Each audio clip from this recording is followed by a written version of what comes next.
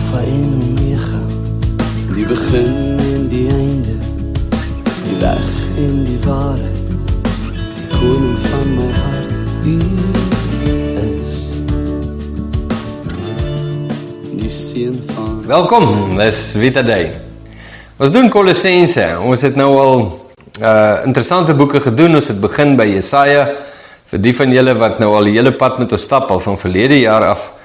Jesaja en Hebreërs, Lukas, Handelinge, Openbaring. Ons is nou in die boek Kolossense. 166 boeke, ons het 'n ver pad nog om te gaan. En dis lieflik om die konsekwentheid van God se woord te sien. Maak nie saak waar ons lees nie, waarmee ons besig is nie, op watter tyd dit geskryf is nie, aan wie dit geskryf is nie. Die openbaring van God is net so wonderlik en diepgaande. En die openbaring van God openbaar nie net God nie. Dit openbaar ook die hart van die mens.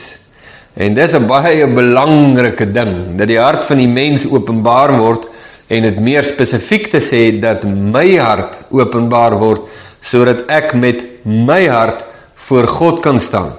'n deurlopende tema reg deur die eeue. God openbaar homself, daarin sien die mens se eie hart, en die mens buig voor God en ontvang die lewe en verlossing. Nou, ons is besig met Kolossense, ons het gekom tot by vers 4 in ons laaste video, Kolossense hoofstuk 1, en ons gaan aanlees. So, vir my om te kan aangaan by vers 5, moet ek weer begin by vers 3. So ek gaan 3 en 4 weer lees, en dan volg asseblief saam met my in jou Bybel na ons volgende versies. En soos wat ons lees, want dit is die styl wat ons volg hier op hierdie kanaal, is ek lees die teks, en ek het geen ander hulpmiddels of hier saam met my nie. Ek lees die teks en praat daaroor. En jy moet natuurlik in jou eie tyd ook deur Kolossense lees. Dis die belangrikheid daarvan. Maak erns met hierdie studies. Die doel van hierdie video is nie om jou te sis nie. Die doel van hierdie video is om jou dieper te laat delf en te laat kyk na die woord en openbaring van God, en dan na jou eie hart en self met die inhoud daar voor Jesus te staan. Dis waar jou verlossing lê. Dis die belangrike saak. So ek gaan begin by vers 3, en dan gaan ons aan by vandag se versies 5 en 6 waarskynlik. Ons dank God die Vader van ons Here Jesus Christus altyd as ons vir julle bid, skryf Paulus, vers 3, vers 4, omdat ons gehoor het van julle geloof in Christus Jesus en julle liefde tot al die heiliges. En dan gebruik hy die woordjie, of dit word vertaal met die woordjie vanweë die hoop. So jy kan nou sien hoe link dit in mekaar, nee? Skus, ek moet dit vir jou uitleg, want dit help ook as jy dit raak sien. Hy maak die stelling in vers 3, ons dank God en Vader. Vers 4 sê hy, hoekom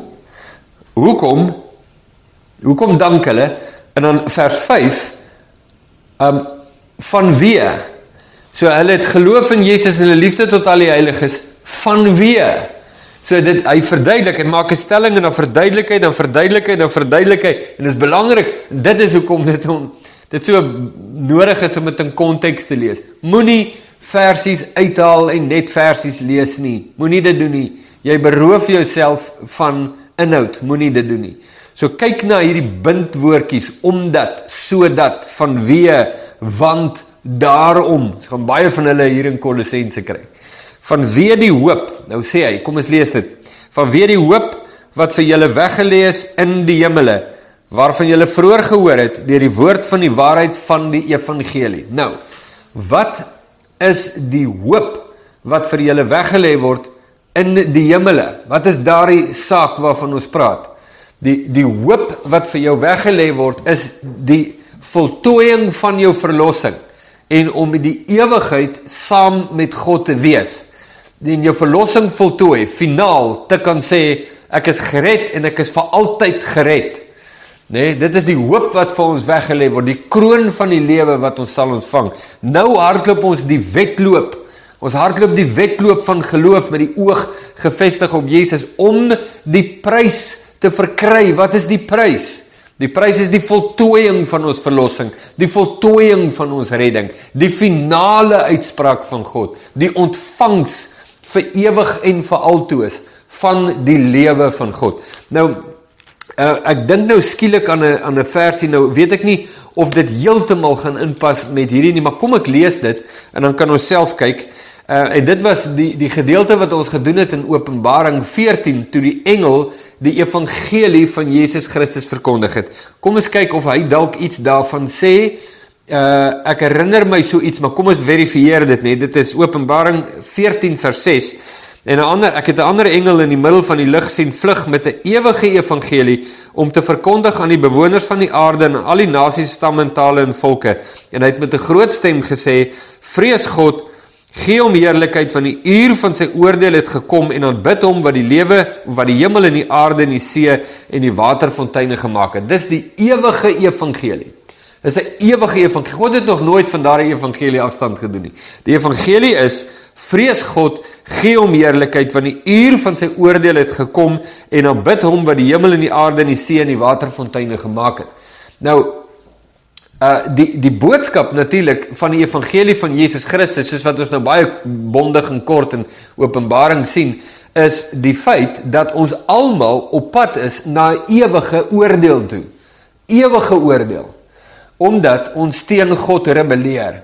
Die weg van saligheid is dat God in Jesus vir ons voorsiening gemaak het vir lewe en genade, vergifnis en versoening. So sterk dat Paulus dit in 2 Korintiërs 5 noem, ons het die bediening van versoening gekry. En die bediening van versoening beteken wat? Bekeer julle. Laat julle gedoop word en julle sal die gawe van die Heilige Gees ontvang. Bekeer julle, vereenselwig met Christus, buig julle lewens voor hom, en dit wat hy bewerk het, sal deel van julle lewens word. En dis die ewige hoop wat ons het, want die ewige hoop lê verseël in Christus Jesus.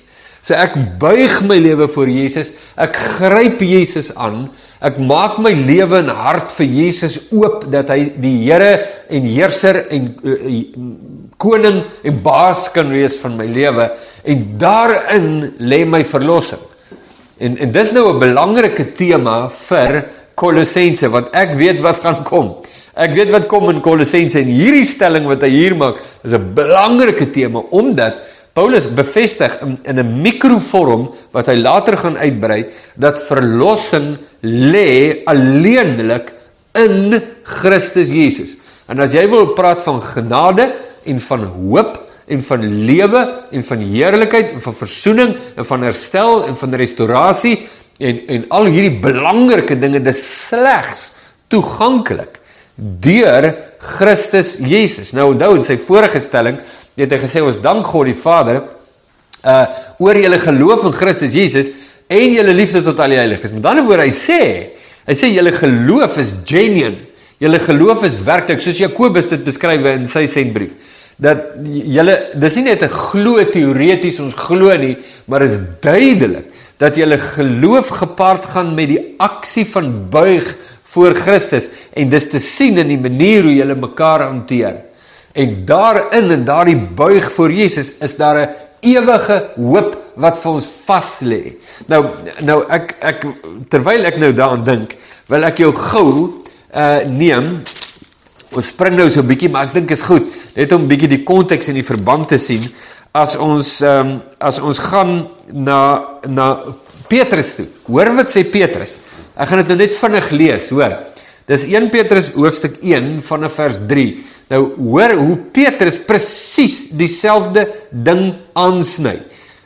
En jy kan hoor hierdie apostels, jy kan hoor wat was die inhoud van hulle prediking en van hulle lering, as jy so hierna kyk. So hoor wat sê Petrus, in 1 Petrus 1 vanaf vers 3, hy sê, geseënd is die God en Vader van ons Here Jesus Christus, wat na sy groote barmhartigheid ons die wedergeboorte geskenk het tot 'n lewende hoop, deur die opstanding van Jesus Christus uit die dode, sodat ons 'n onverganklike en onbesmette en onverwelkelike erfenis kan verkry wat in die hemele bewaar is vir ons. Nou hoor wat sê hy, Paulus skryf hier in Kolossense, vanweë die hoop wat vir julle weggelê is in die hemele. Paulus en Petrus praat van presies dieselfde ding. Ekskuus, dan maak ek nou my Kolossense toe. Ek wil nou verder lees in Petrus, waskien dat ek nou eers my Kolossense daar sê. Ek het hom. Daar sê.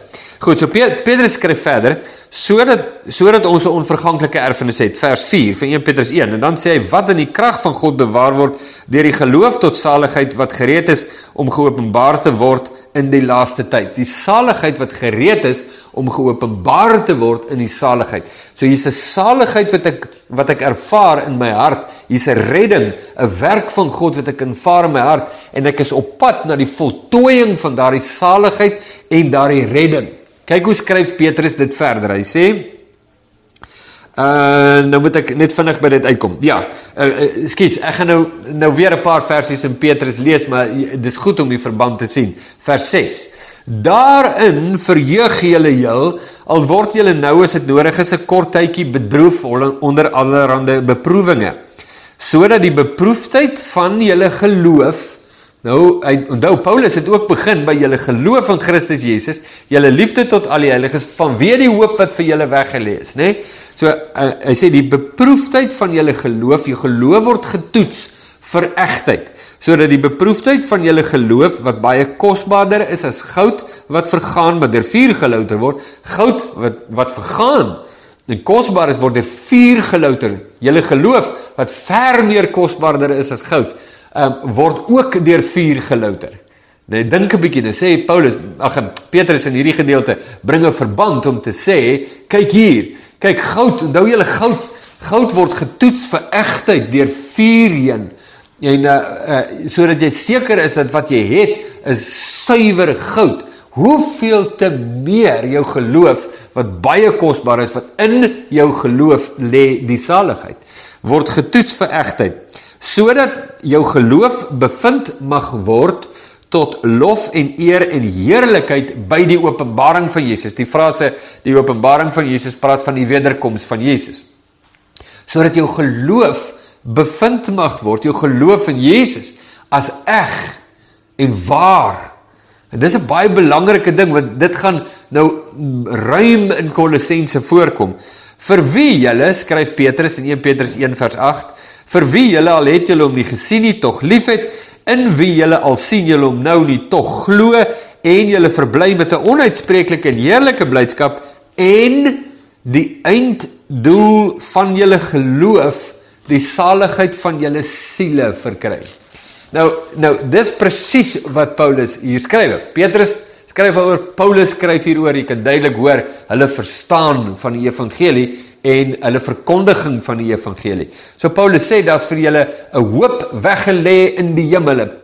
Petrus noem dit 'n onbesmetlike, onverderflike en dan nog iets. Jy het so 3 byvoeglike naamwoorde wat hy gebruik, om hierdie erfenis, hierdie hoop te beskrywe van die finale verlossing, die einddoel van my geloof, die saligheid van my siel. En die voltooiing van my redding, en die voltooiing van my saligheid. En daarom is dit so belangrik om die wedloop met volharding te hardloop, tot aan die einde my oog gefestig op Jesus. Dis hoe jy dit doen. So Paulus skryf vir die Kolossense presies dit. En dan sê hy, ek gaan weer vers 5 lees, dat ons net daar af aangaan, vanweë die hoop wat vir julle weggelê is in die hemele, waarvan julle vroeër gehoor het, deur die woord van die waarheid van die evangelie. En nou ja, ons het hom gaan haal in Romeine, in Openbaring 14, ons het hom nou gaan kyk in 1 Petrus 1, om te sien die verband, hoe dit voorkom in verskillende boeke, presies dit waarvan Paulus hier praat aan die Kolossense. Wat julle sowel vers 6, as die hele wêreld bereik het, en dit dra vrug, net soos onder julle ook, van die dag af, dat julle dit gehoor het, en die genade van God in waarheid leer ken. Luister, hier is belangrik.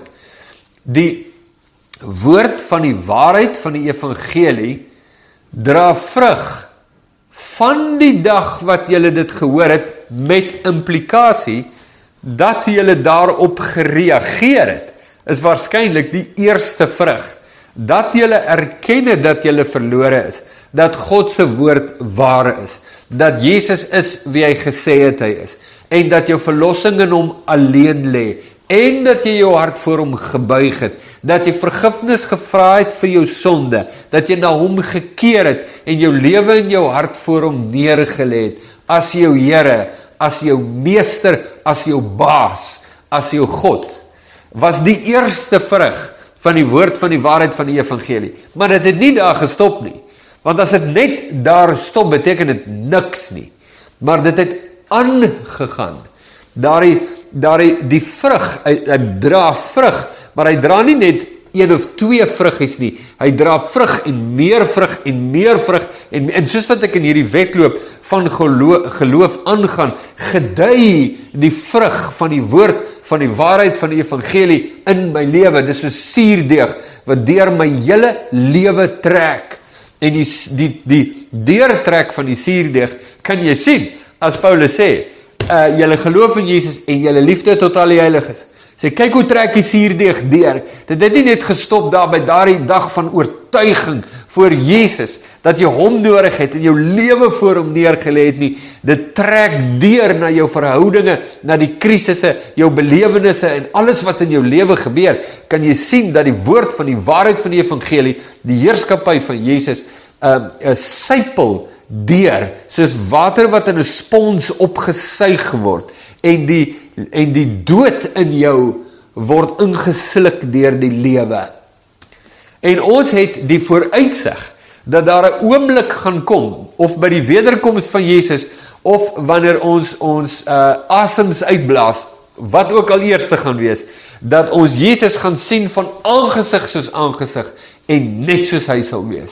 En bedoelende, die absolute voltooiing van die heerlikheid en waarheid en heiligheid, en deernis en saligheid, en redding, en lewe en karakter van Christus Jesus in my lewe tot vervulling sal kom. Vandaar ook die brief aan die Filippense, waar Paulus sê, ek is oortuig daarvan, dat die werke wat God begin het, sal hy voleindig. En die hoop wat vir my weggelê word, is daar die heerlike voleindiging, waarop ek my oë het, die einde van die wenstreep, daar waar ek aankom, om te hoor, goeie en getroue diensknegt. En ek het nie net in Christus Jesus begin nie, maar ek het in Christus Jesus geëindig. Ook een van Paulus se woorde, as hy sê, julle het in die gees begin, maar in die vlees geëindig. En dis 'n baie belangrike waarskuwing aan gelowiges deur al die eeue heen, en verseker ook aan die Kolossense, veral met die oog op die teks wat nog gaan kom. So, wees bedag daarop, hoe Paulus soos 'n ui, as het ware, die la so neerlê, om hulle in te lei, of weer te kalibreer, is my nuwe woord, om hulle te kalibreer, weer tot die waarheid van Jesus Christus. Hulle word baie stadig, maar seker, deur allerlei invloede van buite, en ook van binne in die gemeente, mense wat inkom in die gemeente, en met allerlei onderduimshede besig is, word hulle stadig weggeneem, hulle word weggelei, en Paulus met sy woord wat hy gaan skryf aan hulle in hierdie brief, om hulle terug te kalibreer, tot gefokustheid op die woord van die waarheid van die evangelie in Christus Jesus. Baie kosbaar en kragtig. En dan sê hy, dit het hulle bereik, van die dag af wat julle het gehoor het, en die genade van God in waarheid leer ken het. Met ander woorde, julle die genade van God nie net waargeneem, of van dit gehoor nie, maar dit het ook op julle lewe van toepassing geraak. Toe julle buig voor Jesus, toe hoor julle nie net van die genade van God nie, toe beleef julle die genade van God, julle dit in waarheid leer ken, en as baie mense wat van genade verneem, maar hulle dit nie in waarheid leer ken nie.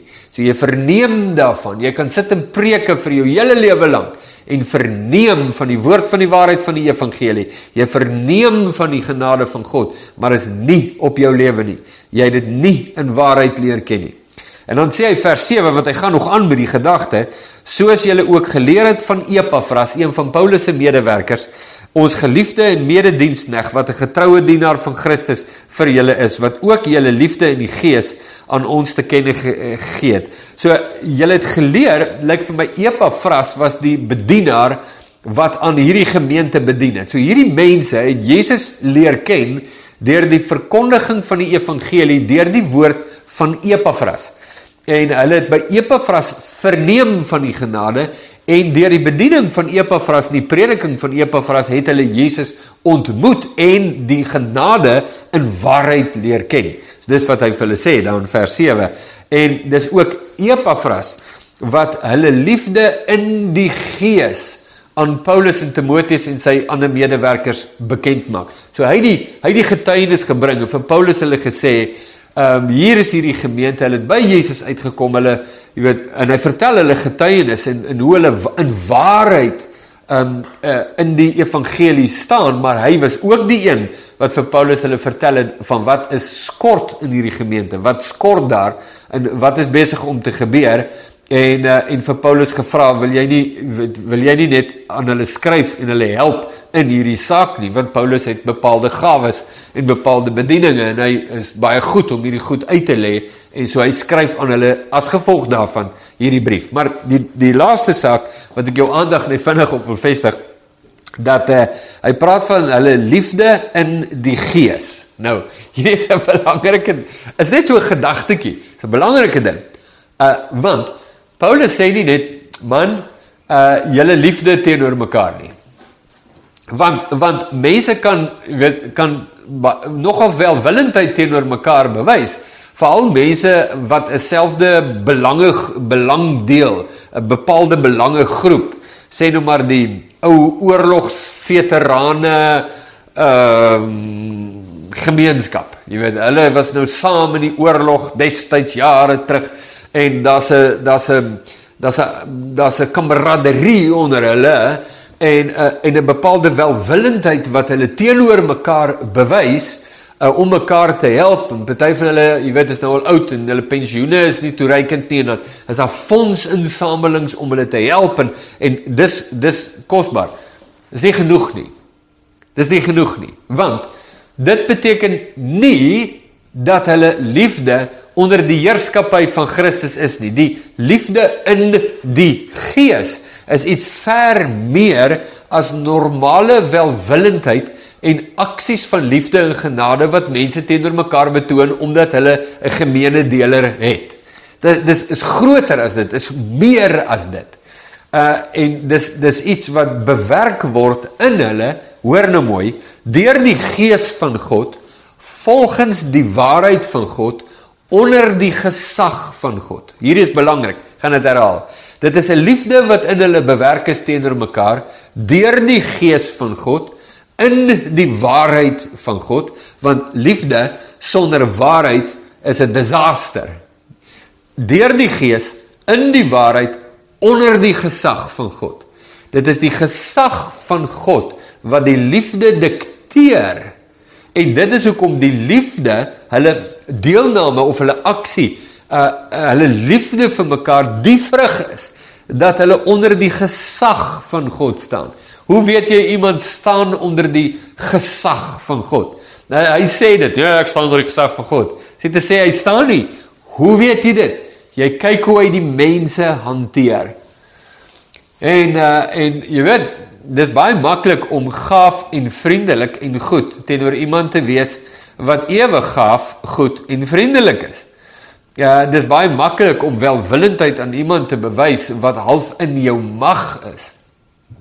En jy's nou 'n miljonair, sê nou maar. En hier ontmoet jy 'n vroutjie en haar kinders of 'n gesinnetjie en hulle is plat geslaan, hulle is gestroop van alles en jy, die kragtige miljonair, uit jou absolute oorvloed, help hulle nou met 'n kar en sê nou maar, jy koop vir hulle sommer net so 'n gewone ou karretjie en so aan, maar dit bedien hulle so. Jy het uit jou oorvloed gehelp. Jy's in die magsposisie. Jy's in die magsposisie. En hulle is verleë. Die liefde in die gees is ver meer as dit. Ver meer as dit. Die liefde in die gees word dikteer deur die gesag van God. Dis waar ek in 'n situasie kom en daar is geen natuurlike rede om welwillend, vergewensgesind, liefdevol, vriendelik, hartlik, tegemoetkomend op te tree teenoor iemand nie. Geen logiese rede nie. En tog doen ek dit. Hoekom? Want die gesag van God dikteer dit. Die gees van God bewerk dit. Die woord van die waarheid ondersteun dit en die gesag van God dikteer dit. So 'n baie belangrike saak. So Paulus se stelling hier aan die Kolossense om hulle te sê dat Epafras het ons bekend gemaak, julle liefde in die gees is 'n ontsettende getuienis vir die gemeenskap in Kolosse. Wat was hierdie gemeente? Was dit sommer net 'n geestelike klub? Jy weet, 'n kerk en hulle is hulle nou maar daar en so aan. Nee. Die dinge wat Paulus van hulle sê, wys dat die gees van God is waarlik in hulle midde en dat hulle waarlik 'n gemeente van Jesus Christus is, vanweë hierdie sake wat hy noem. Hoe kosbaar. En elke knie sal buig, elke mond getuig, dat U